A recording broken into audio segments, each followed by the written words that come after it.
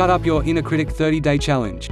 Brought to you by Absolute Freedom Lifestyle. Welcome, my name is Steve Harrison. And thank you for taking the time to listen to my posts. Challenge number 7. Write down and examine your most critical thoughts. Getting a handle on your inner critic involves awareness, confidence, and planning. Once you become aware of your patterns of negative self-thought, you can work to turn that thinking around to something more useful. You will then feel better about yourself, and your confidence is likely to soar once you are able to let go of all that self-loathing commentary. You will begin to develop a plan for dealing with the negativity for good. All of this is a process, though. It requires some time and organization. Check out the tips below to create your own plan for dealing with your most critical thoughts. Some criticism is good. First, it's important to understand that some criticism is good. Constructive criticism can actually help you to identify limitations and create goals to work toward. This type of critique is specific. It points out particular areas that need attention. Your inner critic is not helpful or wise. It's usually just plain mean.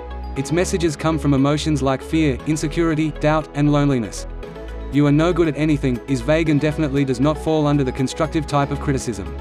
This type of blanket statement also does not give you any sort of goal or action to work toward. It does not motivate you to work for your goals or to try anything new. Its purpose is to keep you in place. Make a list. Lists are wonderful. They allow you to organize all the information that's floating around in your head, which can provide much needed perspective and insight. Make a list of your most frequent self-criticisms, along with the suspected root of those messages. This will allow you to look for patterns and note your trouble spots. Once you have done this self-examination, go to a new page and write down specific issues that may be true or relevant among your problems. Consider which are genuinely things you can work on or that have a solution. Perhaps you are unhappy in your current career and you're afraid you will not be able to get a different type of job or promotion. Are there legitimate reasons why that is? Write down what's holding you back.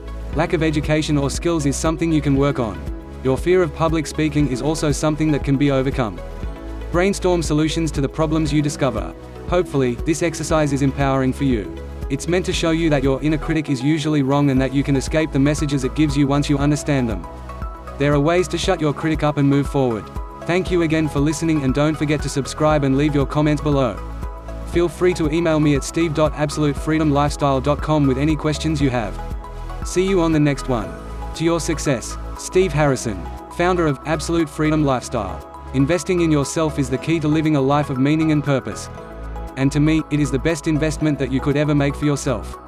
So start your new journey today by subscribing and receive constant valuable content to live the absolute freedom lifestyle.